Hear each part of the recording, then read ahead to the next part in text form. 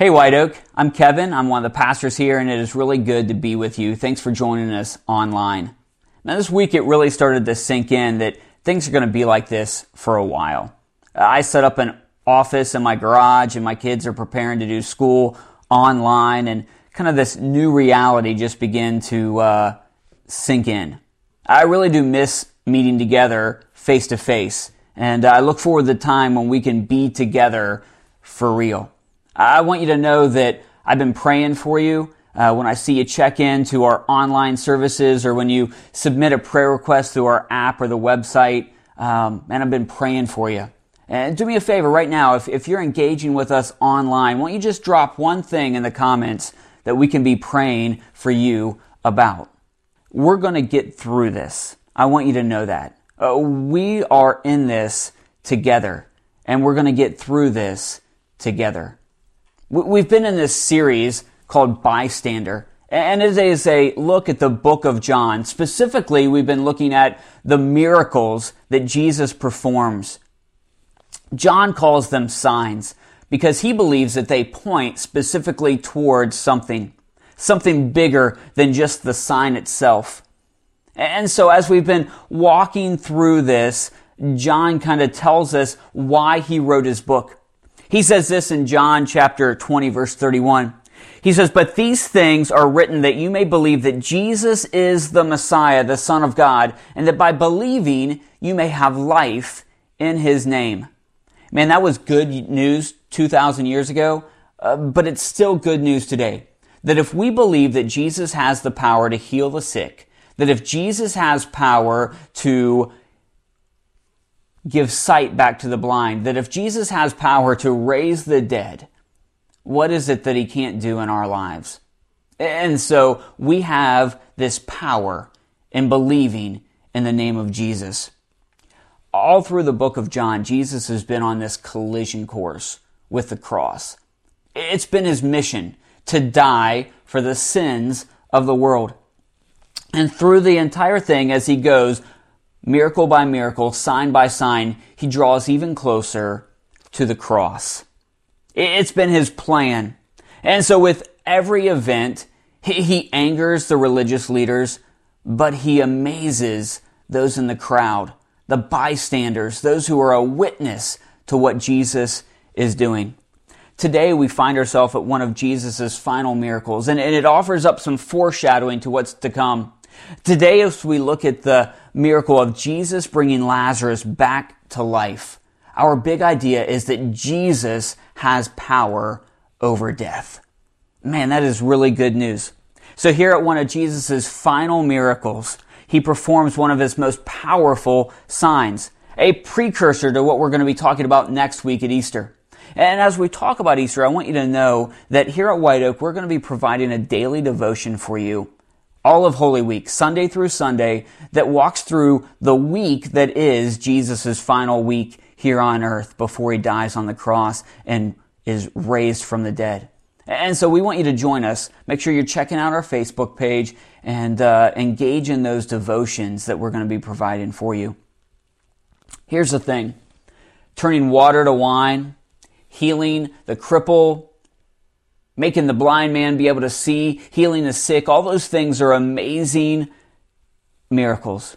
But even if you saw that, even if you saw Jesus perform those in person, healing someone and bringing somebody back from the dead are two different things. There's a big gap between those two things because here's something that we know. Things that are dead stay dead. At least that's what we believe. One of the hardest things about losing a loved one is the finality of it, right? Anything else we deal with, broken relationship, losing a job, broken bone, being sick, even if it's cancer, there's always this thought in the back of our mind. There's always this hope things can get better. That can go back to the way that it was. This can be fixed. I can be healed. But when we lose someone, when someone dies, man, here on earth, our present reality, that's it. It's over. Things that are dead stay dead. So let's begin our story found in John chapter 11. I encourage you to grab your Bible if you've got it, or use your phone app to look it up, but we're in John chapter 11. And I've kind of broken this up into some small sections of Scripture and try to help this story move along. But I want you to follow along with us. And so we're going to begin in John chapter 11, verses 1 through 3. And I've pulled out just some key parts of those 3 verses, and I want you to hear them. It says, "Now a man named Lazarus was sick. So the sisters sent word to Jesus, 'Lord, the one you love is sick.'" Lazarus was one of Jesus' friends. Think about that. Jesus had close, personal friends. Lazarus' sisters don't even refer to him by his name. They just say, "Hey, Jesus, the one you love is sick." And John, the author of this book, often refers to himself as the disciple that Jesus loved. You ever known anybody that just had that kind of personality that anytime you were around them, you felt special? You felt like that you were the only person that mattered. There are just certain people that have these big personalities and they just have this attractive personality that anytime you're around them, you feel like that you're the only person in the world.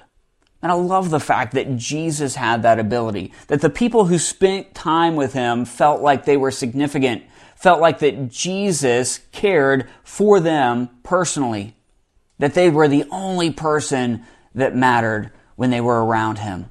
And maybe you, in the middle of whatever you're going through, the middle of this isolation, that you need to know that Jesus sees you, that Jesus loves you, that you matter to Jesus. So we're going to continue on in verse 4. And it says this, it says, "When he heard this, Jesus said, 'This sickness will not end in death. No, it is for God's glory, so that God's Son may be glorified through it.'" And Jesus tells his followers, hey, Lazarus' sickness will not end in death. And that end is really, really important. All right? But I believe that would have been good news for Jesus' followers. They trusted him, and they believed what he said. And so when he said that Lazarus wasn't going to die, that's what they believed. That Jesus was going to intervene, that Jesus was going to step in, that Jesus was going to do something about it. Because he had done that before. But here's the thing. When Jesus finds out that Lazarus is sick, he doesn't move. He stays back for 2 days. So the question is, why did he stay behind? Why would he not rush off to be with his friend? That seems like the typical Jesus thing to do. If somebody was hurting, if somebody that Jesus loved was sick, that Jesus would go to be with him. But he doesn't. And so we have to ask the question, why? Now, Lazarus, because Jesus stays back, he dies. But it's all part of Jesus' plan. It's all part of Jesus' purpose. Jesus, in this sense, allows this to happen. But he kind of gives a reason for it here in verse 14 and 15. It says, "Lazarus is dead, and for your sake I am glad I was not there, so that you may believe." This is Jesus talking to his followers. He says, look, Lazarus is dead, but for your sake, he says, I'm glad that I was not there, so that, and what's going to happen next, what you're about to see, that you may truly believe in me. Jesus' disciples had been with Jesus for 3 years, but they had not quite grasped exactly who he was and exactly what he was capable of. They couldn't quite wrap their minds around why he was here on earth. And Jesus is saying, hey, what's about to happen next? It's going to make things more clear for you. Same is true for us, right? If we can believe that Jesus raised a man from the dead, what else is there that Jesus can't do in our life?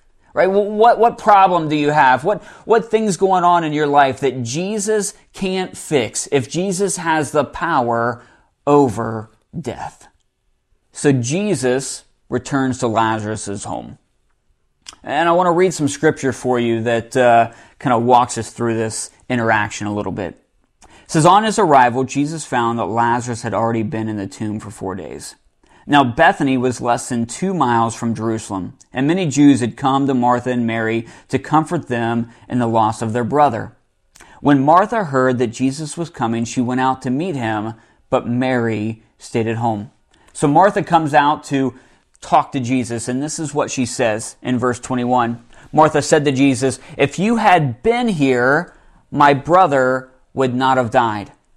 This is what Martha believes, that there was a point in time when if Jesus would have showed up while Lazarus was still sick, that Jesus would have been able to do something about it. But now that Lazarus is dead, it's too late. And she's hurt, and she doesn't quite understand why Jesus wouldn't have come right away, and it doesn't make sense to her. So the conversation continues between the two. We pick up in verse 23. Jesus said to her, "Your brother will rise again." Martha answered, "I know he will rise again in the resurrection at the last day." Jesus said to her, "I am the resurrection and the life. The one who believes in me will live even though they die, and whoever lives by believing in me will never die. Do you believe this?" "Yes, Lord," she replied, "I believe that you are the Messiah, the Son of God, who is to come into the world." Now, this is one of those conversations that begins about Lazarus and about physical death. But by the time the conversation's over, it's about much, much more than that. It's about eternity, and it's about who Jesus is. Man, I love that phrase that Jesus says. He goes, "I am the resurrection and the life." Man, you want to talk about foreshadowing. It's all right there in that verse. Martha doesn't quite grasp everything that she is saying. She says all the right things and she nails it, but she doesn't quite really understand. I mean, check out what she says there. Jesus says, "Your brother will rise again." And she goes, "I know that he'll rise again someday," right? She doesn't quite get what Jesus is saying. And so there's just this tension between the two.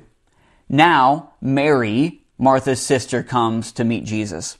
And check out what she says in verse 32. "Lord, if you had been here, my brother would not have died."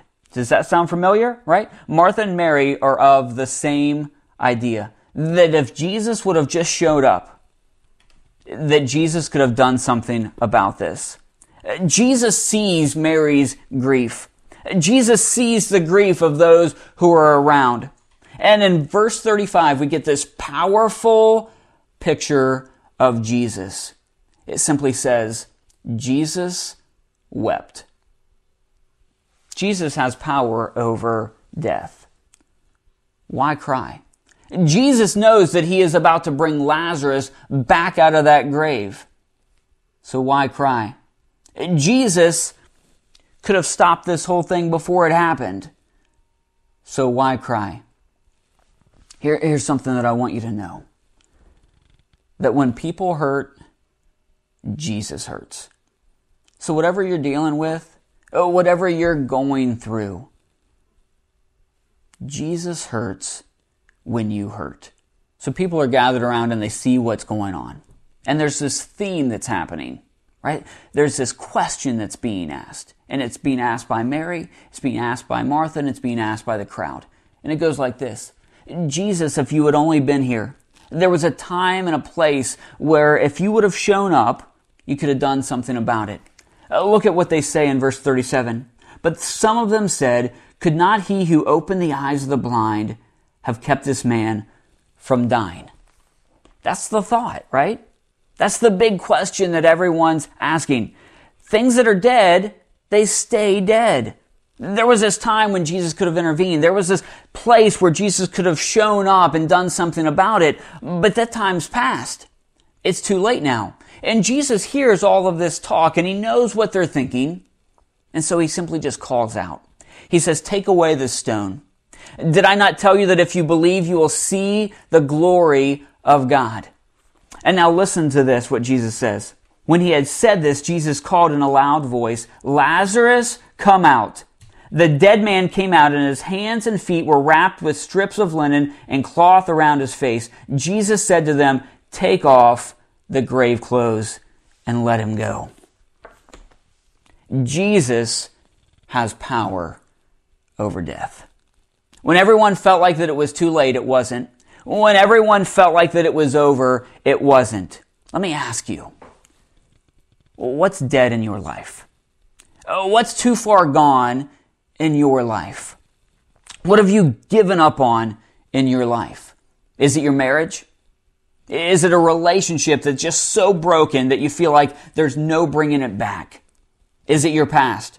You've done some things and you just think there's no way that Jesus can forgive me of that. It's dead. It's too late. What's got you feeling dead inside? Like Jesus could have stepped in at one point in time, but now it's too far gone. It's too late. Let me tell you, Jesus brings dead things back to life. I love what he says in verse 44. It says, the dead man came out. Jesus wants to do that for you. There's something in your life that Jesus wants to redeem. There's something in your life that Jesus wants to bring back to life. Some of us have had Jesus do that work in our life. He's brought us back to life. He's redeemed something in our life. He's saved us from something. But we're walking around like we're still dead. Jesus says, take the grave clothes off and let him go. Some of us need to take those grave clothes off. Jesus wants to resurrect something in your life.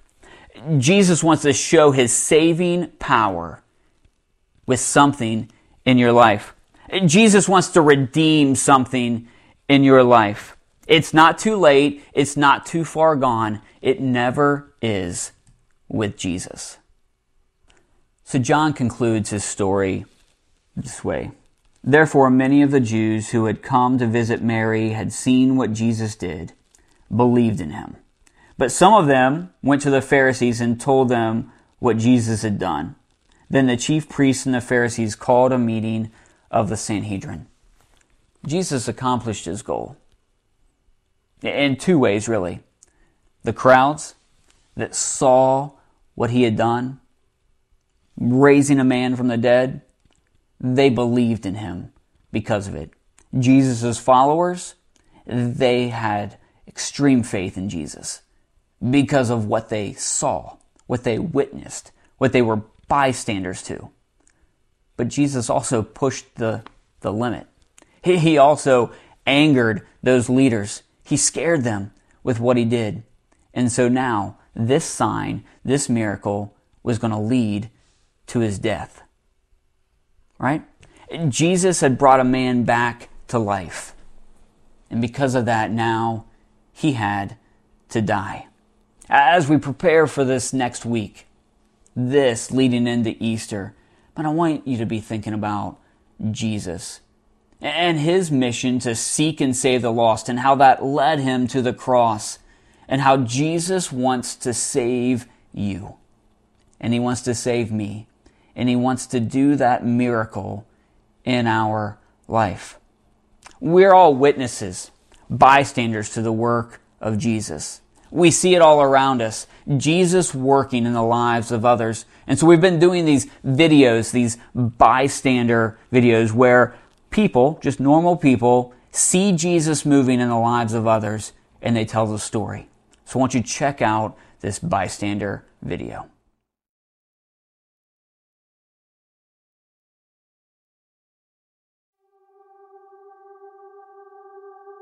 Oh, over the years, I have observed Jenny as she has developed professionally. And I know that she has quite an empathy for other people, which is why she's chosen the career field that she has in counseling. Like I said before about the empathy, her ability to counsel with others and families is great. It has also been developed in her passion, the empathy towards other people and her passion towards missions.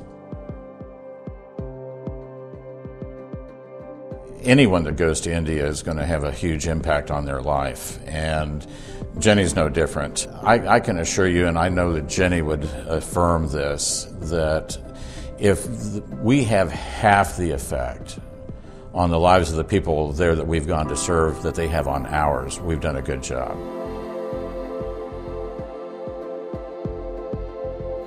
I'm still trying to figure that out. I tease people and say that God's still small voice doesn't work for me. I need a brick that's thrown at my head. So I'm kind of waiting for the brick. But I'm just listening for his voice in what he expects. I mean, clearly he wants me to do something because a lot of doors are opening up and there are a lot more opportunities for me to talk about my faith. So I'm just kind of going wherever that's going to take me.